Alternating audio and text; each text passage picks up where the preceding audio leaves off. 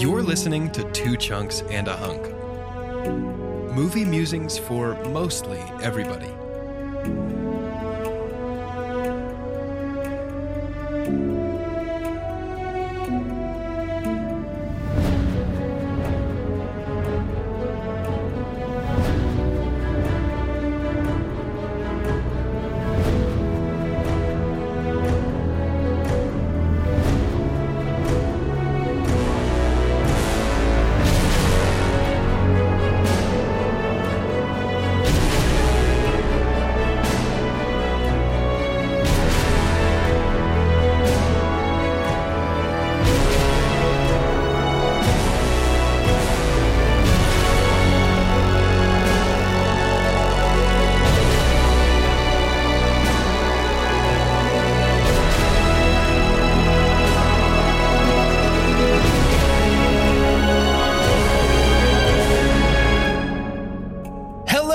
Welcome to Two Chunks and a Hunk. My name is Jordan Wonders, and this week I am your chunk.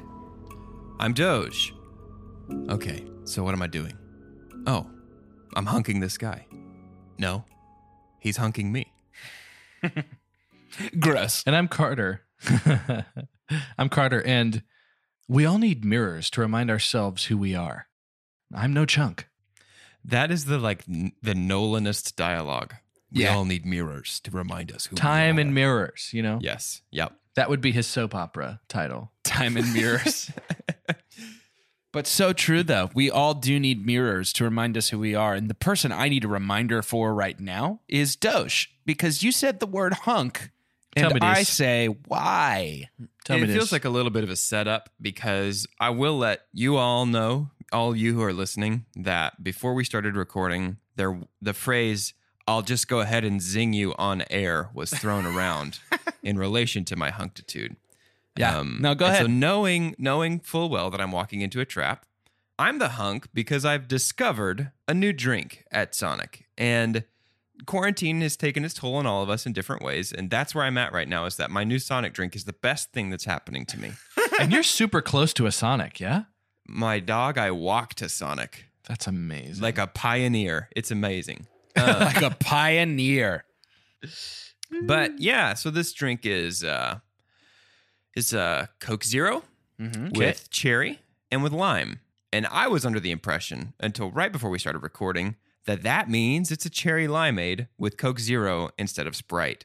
But I'm now understanding that maybe my assumptions about cherry limeade have been wrong, and they've been playing in reverse in my mind the whole time, like Memento. Look, I'm not saying that cherry limeade can't involve Sprite if you want it to, much like anything can involve Sprite if you believe hard enough. But limeade, much like lemonade, is its own substance, and a cherry limeade is just limeade with cherry in it. So when you get a cherry limeade at Sonic, is it not carbonated? It can be. If it's carbonated, then what is it? What's the bubbles? I would The bubble assume. drink I would that's got fruit in assume it. it's just soda water, like the plain soda water, like they're going to put in, like essentially a LaCroix. So I'm looking at recipes because I too thought that Sprite or some form of lemon lime soda is in a cherry limeade. Well, that would be a lemon limeade. Is lime? I think limeade is not just lemon juice, sugar, and water, because that is unconscionable to me. Unconscionable. Limeade is a lime-flavored drink sweetened with sugar. A typical method is to juice limes and combine the juice with sugar. Is that on your blog though? Or are you But reading that's it from just talking about, like- jordanwonders.blogspot.com? That's on the definition of limeade. on your blog. Is that one of your blog titles? Okay, fine. It's my blog. All right, agree to disagree. Limeadeparade.blogspot.com. I hate when people end it with that because like no one has agreed to anything. It's like, all right, agree to disagree. Carter, please tell me the results of your research. Well, it's a 50-50 Doge. Some people, they're just putting in club soda along with sugar and lime. Some people with their recipes are putting in a lemon lime soda and squeezing lime as well into it. Okay. So and then doing a little bit of cherry. it goes two different ways. So really, honestly, we just need to call the hedgehog himself and ask what he does at his restaurant. Yeah, I'll get him on the horn. Hold on. And you could Oh, you're going to do a Sonic voice? Ring, ring. Oh, what's up, guys? It's me, Sonic. I just finished running so fast and eating chili dogs. What's up? Sonic, what do you put in your cherry limeades? Well, limeade is its own substance, much like lemonade. It combines lime juice, water, and sugar to make a delicious beverage. When cherry's involved, it becomes a cherry limeade. Jordan was right. That dude's dope. Did you hear him run? He ran all the way to my he's room. gone.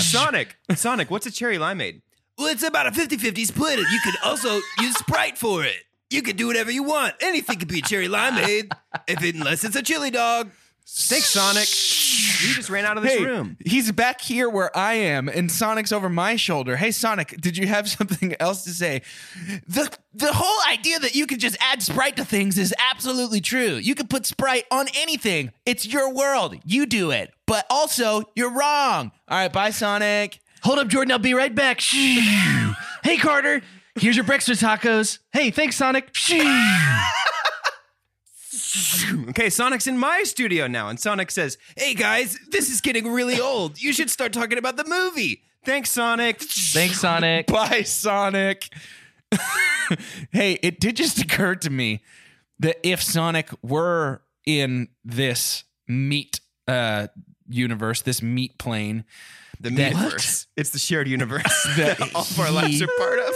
that he would make the best food delivery service. That's You're amazing. saying that was a thing that was an occurrence to you just now? Yeah. Or to the person that used that for the bit? No, when you did it, I was like, oh, man. Oh, That is- I see. That is Sonic's. Your eyes have been opened. Right. He'd be good at it. Yeah, he would be incredible. He might need to be the only employee Right. in that workforce. Depending If on he's how many rolling around orders. speed of sound. Because if he gets too many, he's got places to go. If he gets too many orders, though, it's going to sort of level out to just be normal speed to get your food again, I think. Probably. I think Probably. the thought I want to leave us with is, what if Sonic was one of us? And now we could talk about Memento, please. Wait, you said it too early. I mean, we could talk about something else. We're doing this podcast episode backwards. Let's rate it now. And then, actually, that would have been a good idea. That is interesting. But we are too dumb to think of that ahead of time. Hey, we are beginning our series that I am deeply excited for, our Nolan series. And that'll be where the horn goes. And we're going through the inscrutable movies of Christopher Nolan. Beginning with the first, the only, the movie known as Memento. And before we talk about it, I think the only possible way to understand the timeline funkiness is for Doge to deliver unto us a synopsis. This week's synopsis comes to us courtesy of IMDb user GabB270 at this person's email address. GabB270 writes, "A memory inside a memory. Memento is a complicated, head-spinning adventure. Leonard is determined to avenge his wife's murder. However, unable to remember anything that happens day to day due to a condition he sustained, short-term memory loss, he has to write himself note after note that still don't mean anything after he falls asleep. The film goes back in time to reveal each little bit of the puzzle as he tries to find out the person who killed his wife and makes the audience feel just as confused as he is. The narrative closely follows a phone call Pierce has, in which he talks about Sammy Jankis, a former client of his who believed he had the same condition. The film takes an unexpected twist as the two characters have a lot more in common than is initially put across." Ooh. Okay, so I want to start by saying we talked before we started this series about something, and I want to have a little discussion right now at the beginning of the series. And that is... It's not Sonic again. It's not Sonic. We're done with Sonic. No. Man, it was really tempting to bring Sonic back. There is, and I want to be very respectful here because I know there are people that love Christopher Nolan because of how confusing his movies can be. And I think that can be true. And I think that's one of his strengths is really well thought out plots. But I think, and it started for me with Inception, noticing that people like put Christopher Nolan movies on this pedestal of like inscrutability and like, Sure. like only smart people get this. And to me, that takes away Like that is taking credit away where credit is due from Christopher Nolan, like, and Jonathan Nolan. Yeah. But like saying that these movies are like, you have to be smart to understand it. I don't think so. I think they are written in such a way, they are written so smartly that they are easily understandable and digestible. And are they heady sometimes? Sure. And is it confusing? Yeah. In the middle, I think. But by the time his movies close, I feel like he has typically put a pretty nice bow on it, and maybe some stuff's left up for interpretation. But I don't think he ever is like, and now you have to figure out what happened in this movie. Yeah. You know, I think they're written in such a way that it makes the audience feel brilliant. right. And I think that's the brilliance of his writing and Jonathan's writing, is that by the time you finish watching this, I feel like I've just solved a puzzle because I understood what happened. You know what I mean? Right. And I felt that way the first time I saw Inception, the first time I saw any of these other Nolan movies that we're going to talk about in the coming weeks, is like you get to the end of it and you go, oh my gosh, I totally figured that out. I'm pretty smart, I guess. And I think that's why people go, you have to be smart to understand Nolan's movies, because and that's the intended result. Right. Well, and I think there's a big influence too, because this has always been his MO, right? The first 2 weeks of this series, we're doing Memento and Insomnia. I think of the entire series, those are the only two movies that were literally not blockbusters. Like that were not movies that a massive amount of people go see. And I think for the longest time, movies that make you think like this are more often the Sundance Film Festival independent kind of movie, right? And so it almost feels like there becomes this Venn diagram of all the people that really only ever go see blockbusters deciding to say, you know what? We're just as smart as y'all. You know, I think, and that's not trying to degrade anybody. Like I totally get that. But I think a lot of people's first or consistent exposure to just kind of the mind-bending stuff outside of things that are like meant to be that. I'm just saying I feel more eyes are seeing that kind of movie because of Christopher Nolan. Well, and then now they get to talk about it. I say this as a pretty big David Fincher fan in general, but I think Fight Club does the same thing for a lot of people. I know a ton of year people before that. Yeah. Yeah. And I know a ton of people who are really into movies now, whose first foray into movies that were like kind of mind bendy and a little crazy and quote unquote difficult to understand was Fight Club. Like I've the number of conversations I've had with people who have just seen Fight Club and are like, I like didn't even know that movies were that way. Yeah. And Fincher is pretty consistent with that. Right. M. Night Shyamalan is pretty consistent with that, but in a completely different way. Right. It's kind of just leading you along and then twist. Yeah, at some point. Shyamalan feels more like it's all about the twist, whereas I feel like, especially Nolan, but Fincher too, but especially Nolan, like the twist is baked in a way to where by the time it happens, you're like, well, of course. Mm-hmm. Well, of course. You know, it's almost it never feels left field with Nolan. It's like his muse is time itself. For like, real. That's really all he's ever bending. When you really think about it, most of the time when he's being twisty is the concept of time. Maybe we don't get that as much in Prestige when we get there, but everything else feels like it hits that a little bit. Yeah. Yeah, I agree. So I think we talked about it a little bit. We're going into this with the assumption that everybody that has listened or is listening to this has watched Memento already. So I don't feel the need to try and straighten out a linear march through the story of this movie, especially with the way that it's presented. But it's just impossible. There was like 113 different time changes, I think, in this movie. Right. It's just wild. And so I'm going to start us with the actual movie discussion by saying my super pump so that we can talk about this for a little bit, because I think it's important. And my super pump is the presentation of this movie. The way that it's presented to us is... Hey, me too. Yeah. I mean, does editing count as that? Right.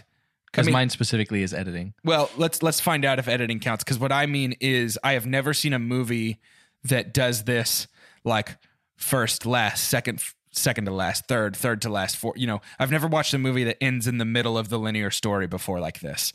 And I don't know that there will be another one because it will immediately feel like a ripoff of Memento. It feels like he planted his flag in something that hadn't been done and said, it's mine now. And it holds up and it works really well here. And what should be a jumbled, confusing mess by the end just congeals so well. And I honestly believe that only Nolan could have done this. And it just works. And it's really interesting. And in fact, the story is good. But what makes this movie great is the way that the story is told, I think. Yeah, it's funny. I was thinking of, I was like, I feel like I had a feeling like this recently to where some entity just burst on the scene immediately and said, "This is mine," and just kept it.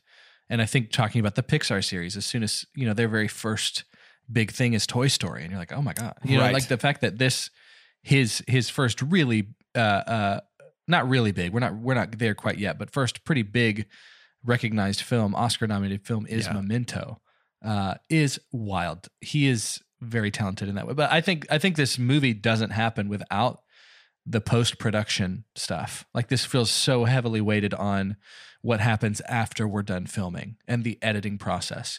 Like, he has made, I love when things outside of actors manifest as characters to me. Sometimes that can happen with a soundtrack. And in this case, it happened with the editing suite. I think the timing of this movie in itself is just like very, very smart. And that's my super pump. I just don't think it's the same. It's funny on like the DVD version of this, you can watch it in chronological order, but I've never done that. In order to unlock that version, you have to pass all these puzzles that Nolan created. That's cool.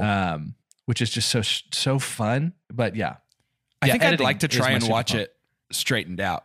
Yeah, I think so too.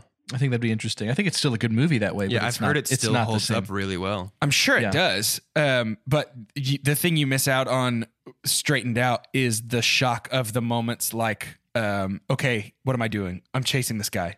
Nope, he's Yeah. chasing me. Which is totally, I think at that point it's a different movie where we're just frustrated with the memory loss and like wanting him to know what's happening versus us also wanting to know what's happening. Yeah. You know what I mean? So yeah, I would definitely be interested in that. I think you also get, because of this presentation, you get what is probably my favorite moment in this movie, of Lenny getting to his motel room after the shootout and or the chase, and going into his bathroom, finding the glass bottle, sitting down on the toilet, waiting for the guy to come back into the room, and then you watch him be like, "What am I doing here?" You Yeah, watch just take that a shower. moment flip. And it's just, and we, because we've already seen what happens after, we know he's about to go get in the shower, Yeah. and it's just like, oh no, you need to stay and be ready to fight. It's a unique tension that I don't know I've ever felt in a movie before, because I've never been presented a movie in this way besides this. Doja, expound a little bit on why.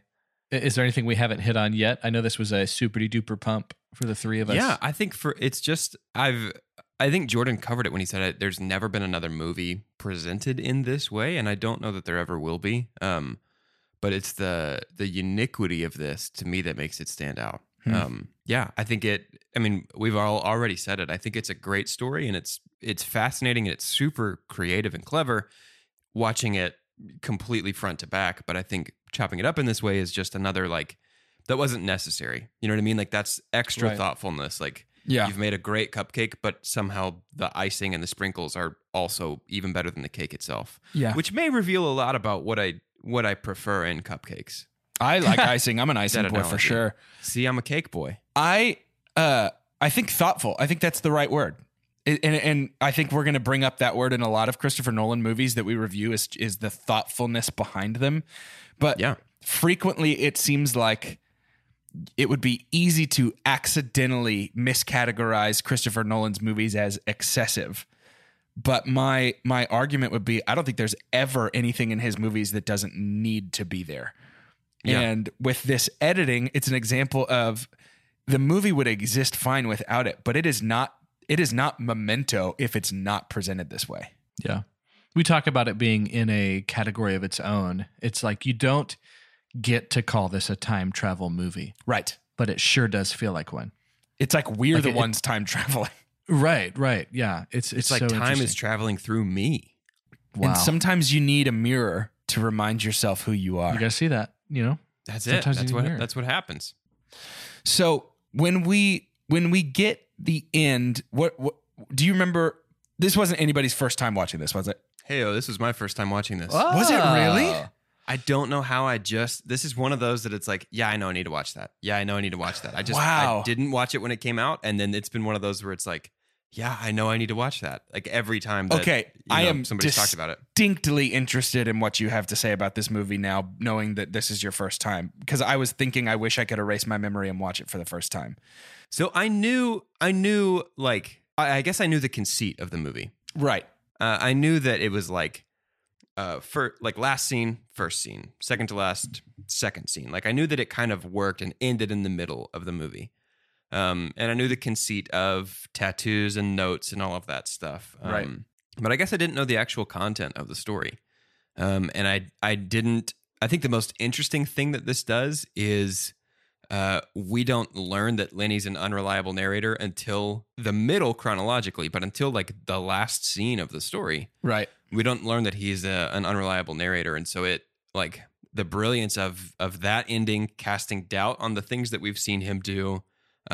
Whatever timeline we're in, like up to that point. Right. I think to me, that was the thing that pushed it past. Cause I mean, I will admit I was definitely looking forward to watching it, but there was a little bit of like, man, I already know the conceit. I already know that it's out of order. And like, I already know that he has no short-term memory and has to write notes and tattoos. And I thought that was the twist. I thought we were going to get to the end of the movie and figure out, oh my gosh, he doesn't know what's happening. But that's very clear all the way through. Right. The twist is the fact that he leaves himself a false clue so that he kills Teddy out of revenge. Right. I loved it. I mean, Yeah. I feel like that's probably no surprise to you guys because y'all both know my taste in movies. But Right. this was a very, very enjoyable watch for me for my first time. Yeah. So when you watch it and you see the movie start with Lenny killing Teddy, the whole time through, how are you feeling about Teddy? I honestly found it a little bit difficult to engage with for about the first third of the movie, because you see the picture that says Teddy's the one, kill him, don't believe his lies, and I saw him do it at the beginning, and I was like, okay, great, he got him. So this is a happy ending. We're gonna figure out how he solved the case, basically. Right. And then as you move further through, you go, oh no, maybe he didn't, and then maybe Carrie Ann Moss is like actually really looking out for him. Oh no, maybe she's terrible. Oh no, maybe Teddy's terrible, and it's just like layer Right. on layer. Yeah. Yeah. Do you so the thing that I think about with this movie a lot is the word airtight. It Yeah. feels airtight to me, and one of those things is the theme of trying to learn by repetition and failing. You know, he tells the Sammy Jenkins story about, you know, trying to learn over and over again, doing the same actions. You know, he should have known by then that one would shock him, even if it wasn't, you know, Yeah. apparent to him why he knew that, and he just didn't do it. I think it's supposed to be sort of the same thing with going and quote unquote killing John G over and over and over and over Yeah. again. That he And I should don't know eventually why- learn that he's gone. I don't know why we believe him, but I certainly believed Lenny when he said, but I'm different. I can learn through repetition. Totally. And it just, to me, it's even metatextually, it's so interesting on like how audiences, when you engage with a movie, you are instantly willing to believe the protagonist. Like, Right. no matter what, you go in willing to engage and willing to put yourself in the protagonist's shoes and willing to be on the protagonist's team.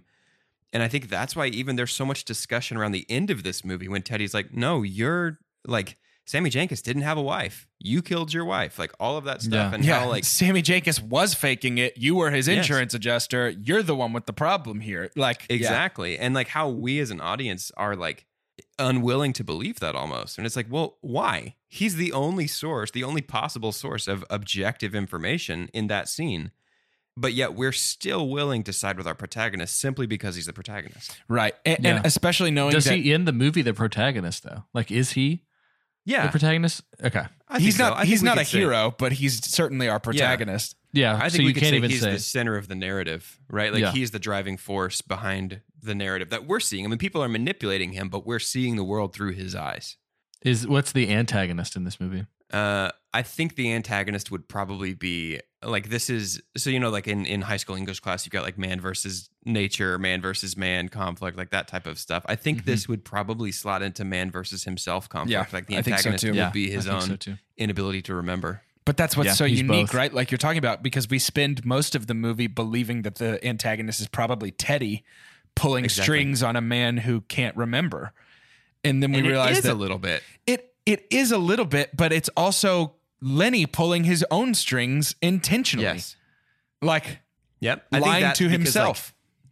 chronologically, the middle of the story is when the antagonistic force shifts. Right. Because up until halfway through the story, we've seen, like, I think it would be fascinating to watch this in order, because we get to the halfway point and we just feel sorry for Lenny that he's been manipulated by these people. Yeah. That they're just getting him to do their dirty work because he's essentially a blank slate and he's a killer for hire, and they don't have to pay him anything. Right.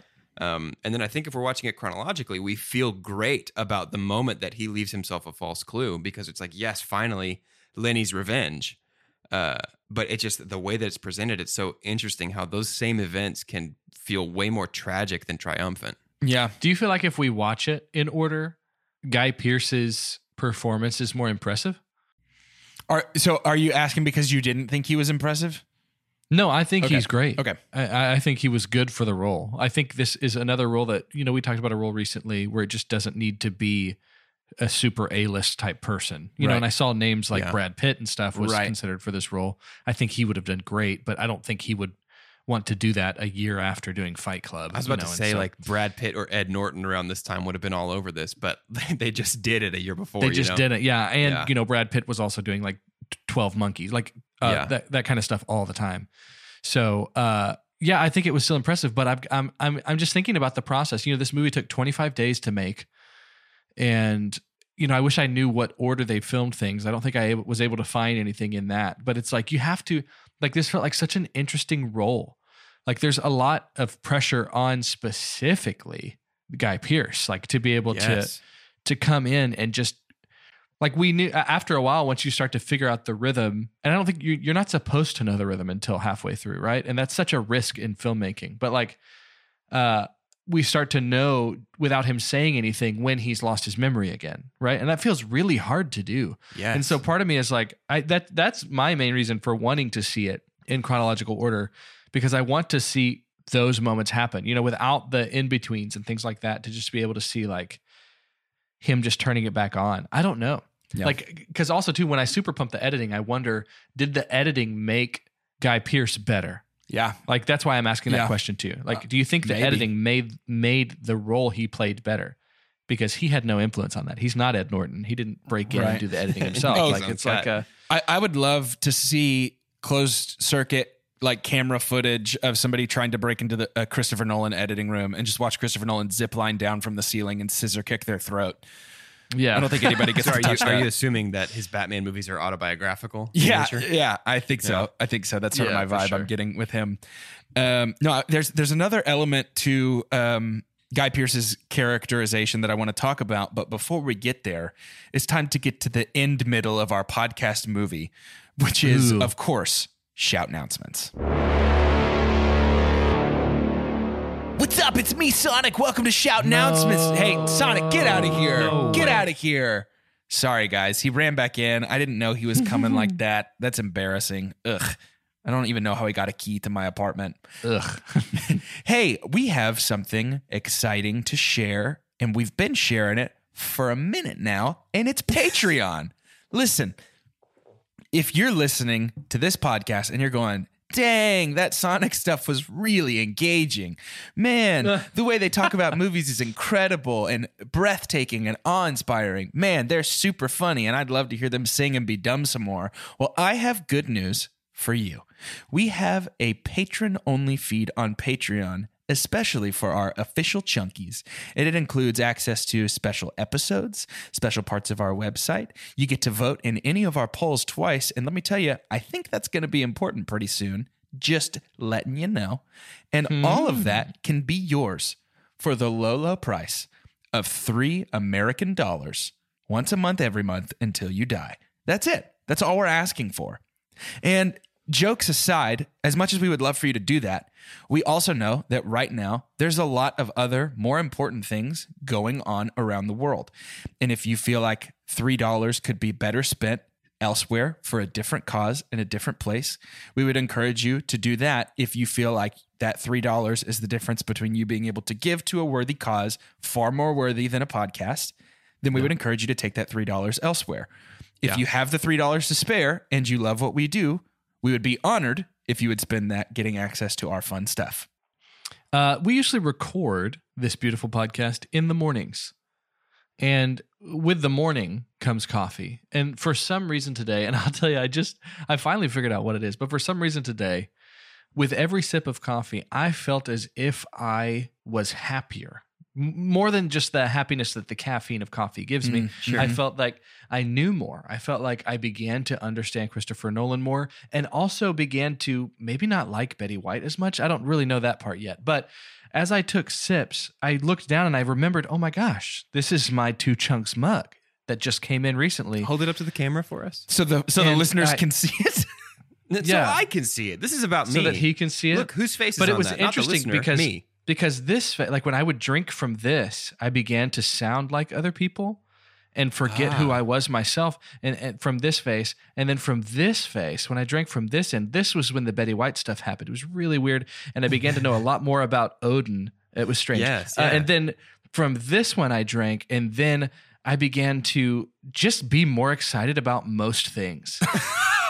And it's just honestly fascinating. But I recommend the same. Go to our merch. We have more than that. We have our mugs on a mug, which is great. We also have stickers, which seem really popular right now. Just in the world. Stickers are having a moment. 2020 is the sticker year. I don't know if y'all have heard about these. Have y'all heard of stickers? We've got stickers. We've got onesies. We've got masks. It's true. All true. Please go check it out. Great shirts. Go check out our merch. We've got a link in our Instagram bio that will send you directly to that. As well and as so on our keep a website. lookout. As well as on our website. As well as on I'm not our trying website. to brag, but it's easy to find. I mean, yeah, get the merch. Speaking of things that are easy to find, but a low risk, high reward, I think would be the way I would categorize this, is for you to subscribe and rate our podcast. Our egos are incredibly fragile, and so we really need you to pop on there and tell us we're doing a good job. I'm so shatterable. But seriously, that would just be the coolest. That would be And I've actually been- that would just be the tops, guys. That would just really be. Listen, I know that was bad, and I've been losing a lot of sleep over it, and I find that speaking of, I find that I can't sleep very well Yes. at all anymore. the perfect transition. And that's because next week we're watching Insomnia. It's true. I have never seen this movie. I have also never seen this movie. Oh, It is the I only have. Christopher Nolan movie besides, what is it, Doodlebug? It's the only Christopher Nolan. Hang on. Excuse me? It's the only Christopher Nolan movie besides Doodlebug that I haven't seen. Do you mean following? Who's Doodlebug? He also has done. There's 2 others. Yeah. What? Doodlebug and Following. Are you I feel like is Ashton here? Can I speak to Ashton? No, honestly, I thought about doing an Ashton impersonation. Realized he's basically our Sonic. I typed in Doodlebug in Google, and the first thing that came up was Doodlebug Christopher Nolan. How do I not know about this? It was like It follows the story of a man anxiously trying to kill a bug-like creature in his apartment. Well, Doge, It's 3 minutes long. There's some irony here. Oh, that's but what it is. Okay. We have watched that together. Like you and I watched that last night. I don't know if you remember. Wait, But what am I doing? We've watched Doodlebug. Yeah, the 3 of us have watched it too. Okay, well, I'm podcasting this guy? Oh, he's podcasting me. Did you know a 2018 study showed half of prenatal vitamins tested had unacceptable levels of heavy metals? I'm Kat, mother of 3 and founder of Ritual. When I was 4 months pregnant, I couldn't find a prenatal I could trust, so I created my own. Ours is made traceable, third-party tested for heavy metals, and recently earned the Purity Award from the Clean Label Project. But don't just take my word for it. Get 25% off at ritual.com/podcast. For the ones who work hard to ensure their crew can always go the extra mile, and the ones who get in early so everyone can go home on time, there's Grainger, offering professional-grade supplies backed by product experts so you can quickly and easily find what you need. Plus, you can count on access to a committed team ready to go the extra mile for you. Call, click Grainger.com, or just stop by. Grainger, for the ones who get it done.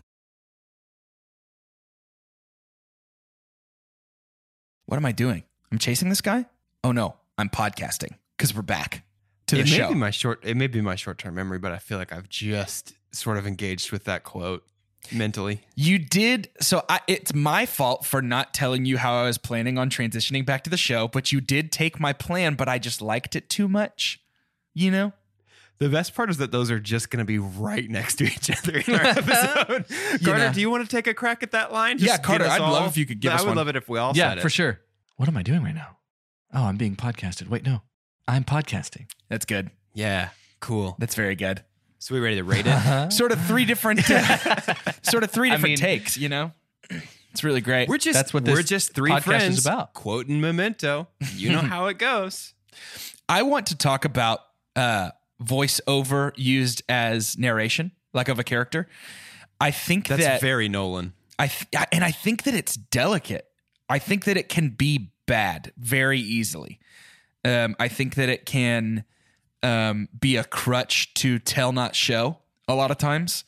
But when it's used in the way that, like, because the strength of reading is that typically we get to hear the inner thoughts of the characters as we're reading from their perspective.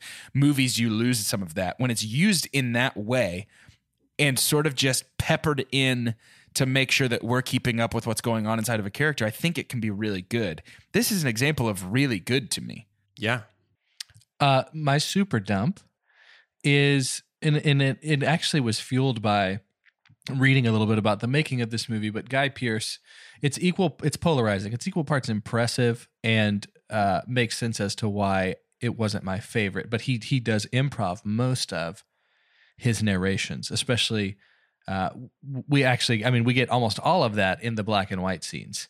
That it was him just kind of taking shots at certain things. Obviously, some of that is scripted, but I think at times it was hard to understand. And again, it's funny to super dump a Chris Nolan movie and say something was hard to understand. But like it was, it felt inconsistent to me. It felt like completely different days of like recording it. I feel like some of them hit and some of them were actually a big miss. And it's tough to put my finger on, I think, the very first ones. And it could be that we're in the haze of not knowing what's going on. Sure. And maybe because our mind does not yet have any kind of concept of the environment, it's harder for us to understand anything.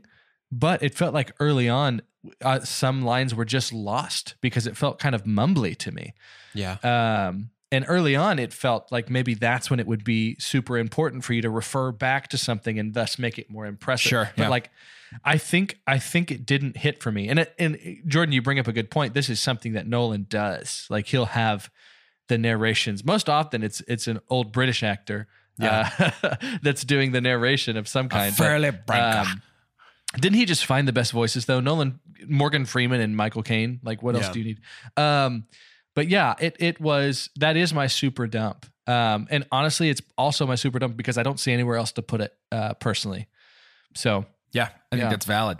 I think it's my super dump because it's one of the only things in this movie that is not consistently good. Yeah, I think I see that. This is probably, and this idea is not road tested, mother approved. It's something I'm just thinking of right now. I think it's probably the weakest of his voiceover narrations, though, because this tends to be a thing that happens with Nolan movies that will end them. I think probably the example that everyone is most intimately familiar with is Gordon's speech at the end of The Dark Knight. Right, where he's giving that speech and we're cross-cutting between different actions.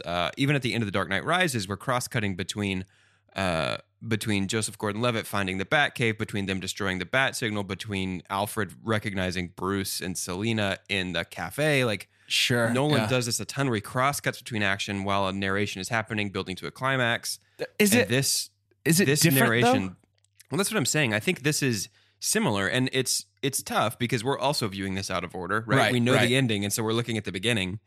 And so this is probably, to me, I can see how this element grew into that type of stylistic choice that he tends to make in his movies, because we get that a lot. Yeah. And I don't think that's just a Batman thing, even though the two examples I've given are Batman movies. But we do have those kinds of voiceovers that are cross-cutting between action and voiceovers used to build to a climax. And I think this is probably the seed that grew from. Yeah. The thing that strikes me as so different, though, about this is in a lot of the examples we're mentioning, the person's voice we're hearing is speaking out loud to someone. Right. As we're cutting away. And here it is strictly narration of somebody's inner thoughts. And I'm wondering if that's why it doesn't sit as well, Carter, for you, that it's hard to when Gary Oldman gives a speech, it's going to be good because Gary Oldman's giving a speech. When Michael Caine is just talking to somebody telling a story and we're just watching the story happen. Playing with a ruby. How about honey? Right. But when it's kind of narrating what we're seeing from the perspective of the person doing it, maybe it feels like it's hard to like line up vibe with visual, if that makes sense. You also don't have Zimmer. Oh, hey, that's which true. Which is present in all the other things. Yeah. So, Well, we're coming dangerously close to my super dump. And my super dump is very heavily influenced by the fact that we're viewing this out of order and that I know what like really creative sound design and music does for a story like this. Like thinking of Interstellar, to borrow on something that I'm sure I'm going to pump in a few weeks, like the use of that cathedral organ to make it feel otherworldly in the soundtrack. Inception, the use of that slowed down French song. Like, I feel like the music in this is just not very creative. Like, it's pretty, like, feels pretty like paint by numbers. Like, this is how you score a thriller in 2000, And it's like, this feels like the perfect opportunity to play with, like, hey, we're going to include some reversed sounds in the soundtrack. Like, to me, that's low-hanging fruit that it's like, oh, why didn't we do that? But my super dump, I think, is the fact that this is the soundtrack of a, $4 million, $9 million movie. And I just think that it could have been a little more creative. I can agree with that. Yeah, I think I hear that. It's the soundtrack that belongs to a $9 million movie, but it's a movie that should have had $100 million budget. You know what I mean? Like, the movie has outpaced its preparation as time has gone on. This is our same composer that we will have for Insomnia and Prestige. And so I think it's after Prestige. Well, the Prestige soundtrack rules. Right. And so it's interesting. And so it's also you're getting, and again, those happen 2 and 6 years after this movie. And so, and again, I'm sure it's not easy to do a soundtrack to a movie like this, but then I don't know, the way Doge describes it makes it feel like there were some obvious things that might have been missed. But yeah, this guy has consistently done, so David Julian has done a lot of, the majority of what he does are horror type movies or like thriller. And so when you look, if we were to play extra credit with him, which would be cruel, we have Insomnia and Prestige are up there, but Cabin in the Woods is probably what he's best known for. That's a great movie. And The Descent. And so he does, and it's not to say that Insomnia is not a horror movie. I know y'all haven't seen that yet, but they're all thrillers. So this guy lends himself to that kind of vibe for sure. Yeah. I want to spend a couple minutes talking about my super dump, and now feels like as good a time as any to bring it up before we sort of talk about this movie's bows and sort of the endings and the way that it works. But I want to talk a little bit about, so my super dump is, and this gets a little convoluted, but it is the tattoo and picture note-taking system that Leonard has developed. There is a lack of consistency with like what belongs on where and how it is delivered. Yeah. So like, it seems to me like anything on his torso should be backwards, but there's only the one sentence that's backwards. So unless somebody's reading it to him or he sits and concentrates, he can't read anything except for the one sentence between his collarbones. Everything else is left to right as normal on his torso. So who are those notes for? You know? And to me, if we're going to flip one, let's just flip all of them and have every torso tattoo backwards. And then you have things like, why put the license plate number of John G on him instead of on the picture? Or, you have these things where it's like, there just seems to be a lack of consistency between why something gets tattooed and why it gets written on a Polaroid in some cases. When they're people specific, that makes sense. But why wouldn't he write, if he wants to really convince himself, why wouldn't he tell himself to go get the tattoo of, Teddy is the one, kill him, and write that on himself? Why a Polaroid instead? And so it just seems like I get the waters get muddied for me as far as like what his logic is between tattoo and Polaroid, what belongs there, what's backwards, where it goes. And I know that eventually it's just like find any blank slate of skin to still get a tattoo on. But there's just not a lot of rhyme or reason to why things go where to me. And it seems like it would have been really cool if everything on his torso was backwards and it was like the left arm was all personal information, the right arm was all, whatever. And I know it's supposed to seem frenzied maybe, or like he did a lot of it in the moment, just trying to get information down. But I think I just would have liked to see it, with a guy as thoughtful as Christopher Nolan, I would have liked to see some more thought put into that aspect of the movie. Yeah, it does seem, and there is a mix of the ones that he's done himself and the ones that seem to have been done professionally. That bothers me less. I can excuse that more than I can. The backwards thing is my biggest sort of issue here, but among others. One of his other torso ones is meant to be read. It is technically upside down. So like he can look down and read it? Okay. Yeah, but that one was pretty creative. But yeah, you the other one's about like the one that went across the chest. Felt more of like an aesthetic. Maybe this will be what people remember. I mean, that tattoo and then the one on his hand are the ones that I bet the most fans have actually tattooed on themselves. Probably. But yeah, I can see that. I think it does get confusing. Mine wasn't as much with the tattoos as perhaps the dump on the Polaroids. Sometimes he would know exactly what pocket would give him the exact information he needed at the exact time. And then sometimes he would pull out several and have to find the right one. That seemed kind of inconsistent. Yeah, to me. I actually agree with that. Yeah. Yeah, this is my hotel pocket. But now it's like, wait, where did I place that? I can't remember where I placed that. So did he luck out one time? I don't know. Yeah, I wonder if that's intentional. I wonder if like watching it, we're supposed to think, the first time we're seeing it, like, okay, yeah, he's right. Learning through repetition does work. But every time that we think it works, he's just getting lucky and reaching in the right pocket by chance. That could be. While we're talking about tattoos, let's talk about the quick scene at the very end when he has an extra tattoo laying in bed with his wife. Yeah, Yes. what's that about? The tattoo says, I did it, right? Or I've done it. Yeah, I've done it. Yeah. That just seems like a fun, just like mess with your head Nolan thing. Like Yes. I don't know. Same with showing him and Sammy's place in the psych ward at the hospital. That's great. Yeah. That's super Fight Club. Yeah. Like that was good. I thought that was fun to have just the single frame of him in the chair to start getting clues for that. Yeah. Do y'all think, because there is disagreement, and I think it's partially because of his status as an unreliable narrator, do y'all like, who do you believe at the end? And do you think do you believe that his wife had diabetes or didn't have diabetes? Basically, do you believe he killed his wife? Do you believe she survived the assault? Oh yeah, totally. No, to me, it seems pretty obvious that he suffered head trauma and his wife survived, and he replaced his how he killed his wife was so traumatic that he replaced it with something familiar from before his accident. Yeah, which to me says that he can retain new memories because the memory of his wife dying was after the accident. To me, the question mark is not, is that really what happened? And more, is this a willingness? Like, is this a willingness to participate in some of this memory loss? So is his thing, is it mental rather than a physical problem, Right. And that's, I don't know. That's hard. I want to have a little fun with something because this feels like the kind of movie you can do this. But charades. This is something as like people watch and start to start to see something like this happen. It's like I can't think of an example of like maybe everyone that saw David go out to Goliath and they're like, dude, this is a bad idea.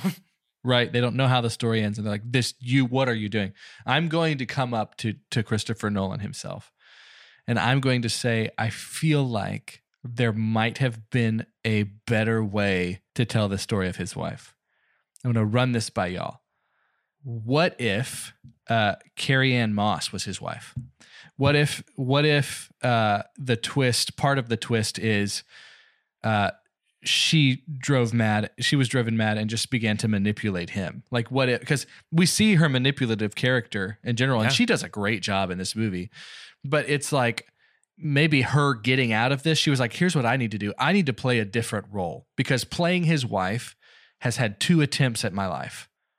And I need to just get out of this. And now the scenario is he's not with me anymore. Because like there's so many lines that when the first time I saw this, I knew it was going to be her. Like she is actually his wife and she is not dead. I thought she has also lost somebody. Made me think she basically lost her husband when he lost his memory. And all the things she was like, she asks him about his wife all the time. And I'm like, maybe that's the part of her that's trying to get him back, right? Like that's the part of her that's trying to say like, do you remember anything about her? Like, no. What do you actually remember? And then that becomes the story of the guy who he claims to be James. What's his name? John G. What's the character that's on his hand? The one he writes down. The scenario that he Jenkins. Oh, Sammy Jenkins. So like maybe that's because I started to see parallels of like, oh, Carrie-Anne Moss is trying to help Guy Pearce in some form or fashion of how the other person was by just trying to get him into these rhythms. The guy at the bar is laughing because he's seen this dude come in a million times and he knows that they used to be married. It's like, it's just wild. So my question is, are you pitching this as a new idea, or are you saying this might be the case in this movie currently? I don't think it might be the case in this movie currently. I don't either. That's what I was asking. I think it's a new idea. I think it's when we go back and his memory starts to serve him right a little bit as Teddy is explaining things, that the face that they give us for the sake of narration and to throw us off turns into Carrie-Anne Moss's face. Like all the stuff that we saw with the wife becomes Carrie-Anne Moss at this point. Right. Like we're going back and it's been her. We get a scene that actually looks like Carrie-Anne Moss from behind sitting down. Yeah.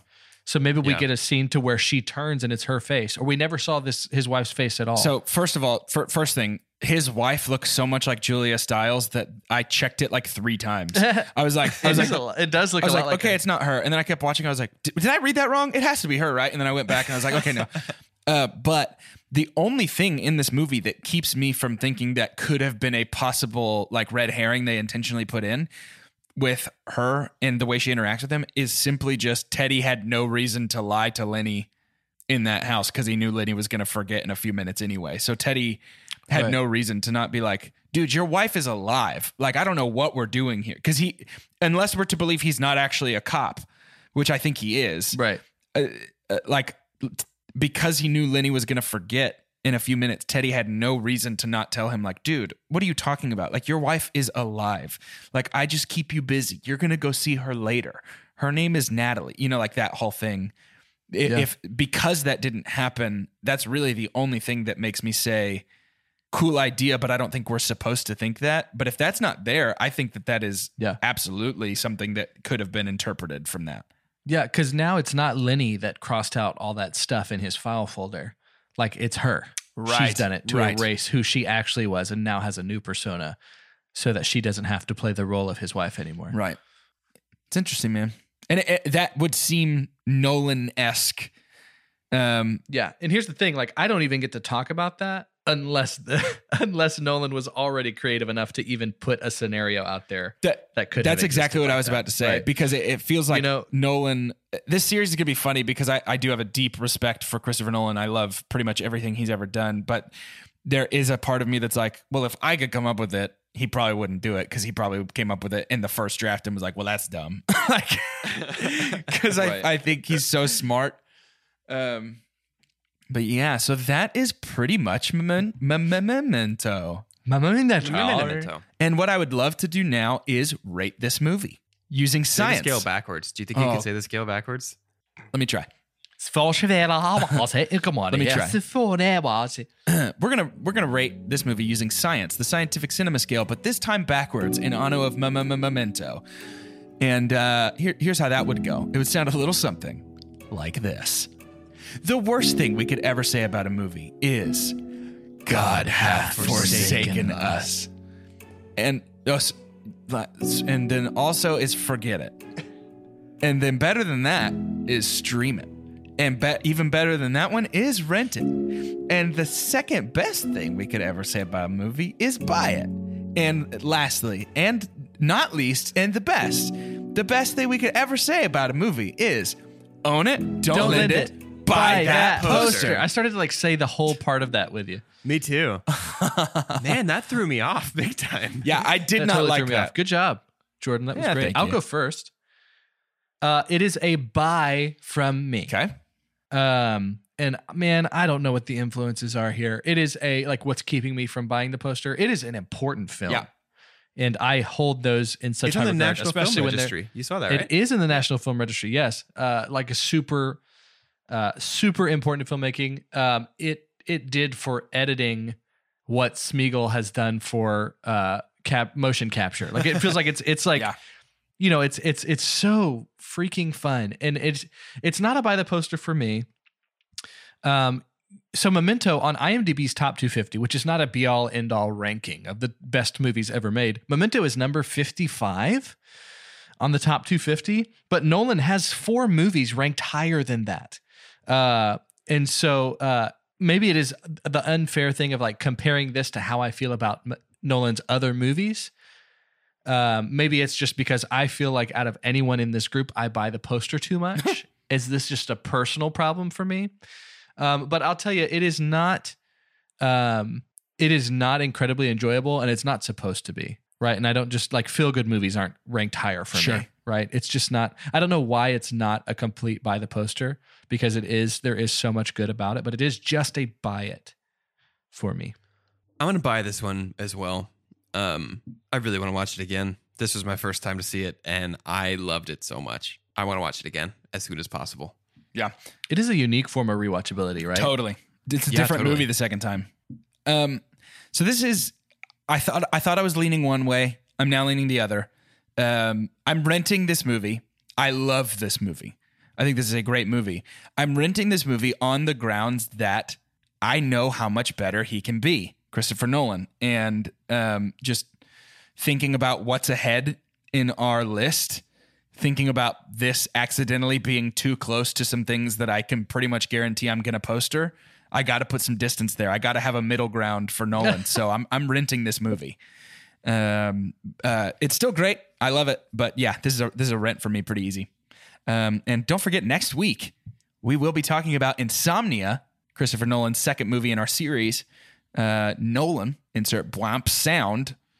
And to end today's episode, what I'd like for us to do is say our name and say what tattoo we would get on our chest to be our first reminder of the day if we had lost our memories. For 2 Chunks and a Hunk, I'm Jordan Wonders, and my tattoo would probably say, hey man, there's like 11 guitar picks in the dryer right now. That's good.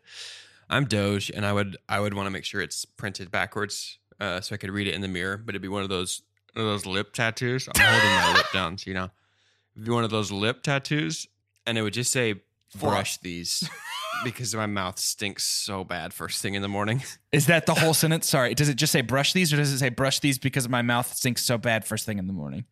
It says brush these, period. And then if I look up, printed under my chin, it's like, dude, seriously brush them. Your mouth stinks so bad right now. I love how much thought you're putting into this, Carter. This is your one shot. It's got to be good. Do not miss your chance to blow. This opportunity comes once in a lifetime. You better lose yourself. I'm Carter, and mine would say, you probably ate something spicy. I think that I've needed that reminder before, because it's like, wait, but why does my poop hurt so bad? That's right valid.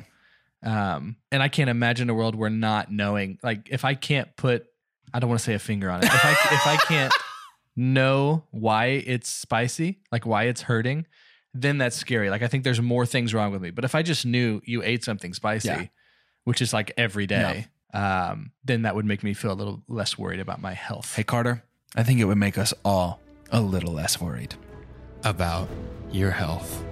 Carter, our friend. We love you, buddy. You're going to be okay. We're all rooting for you.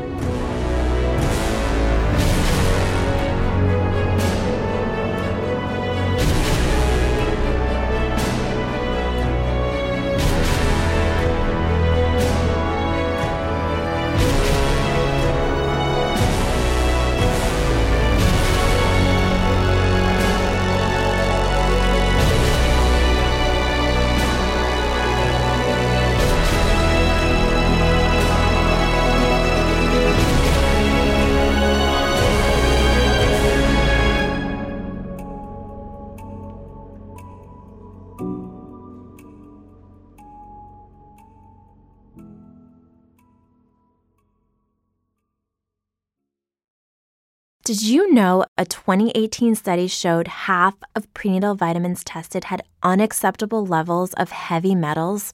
I'm Kat, mother of 3 and founder of Ritual. When I was 4 months pregnant, I couldn't find a prenatal I could trust, so I created my own. Ours is made traceable, third-party tested for heavy metals, and recently earned the Purity Award from the Clean Label Project. But don't just take my word for it. Get 25% off at ritual.com/podcast. For the ones who work hard to ensure their crew can always go the extra mile, and the ones who get in early so everyone can go home on time, there's Grainger, offering professional-grade supplies backed by product experts so you can quickly and easily find what you need. Plus, you can count on access to a committed team ready to go the extra mile for you. Call, click Grainger.com, or just stop by. Grainger, for the ones who get it done.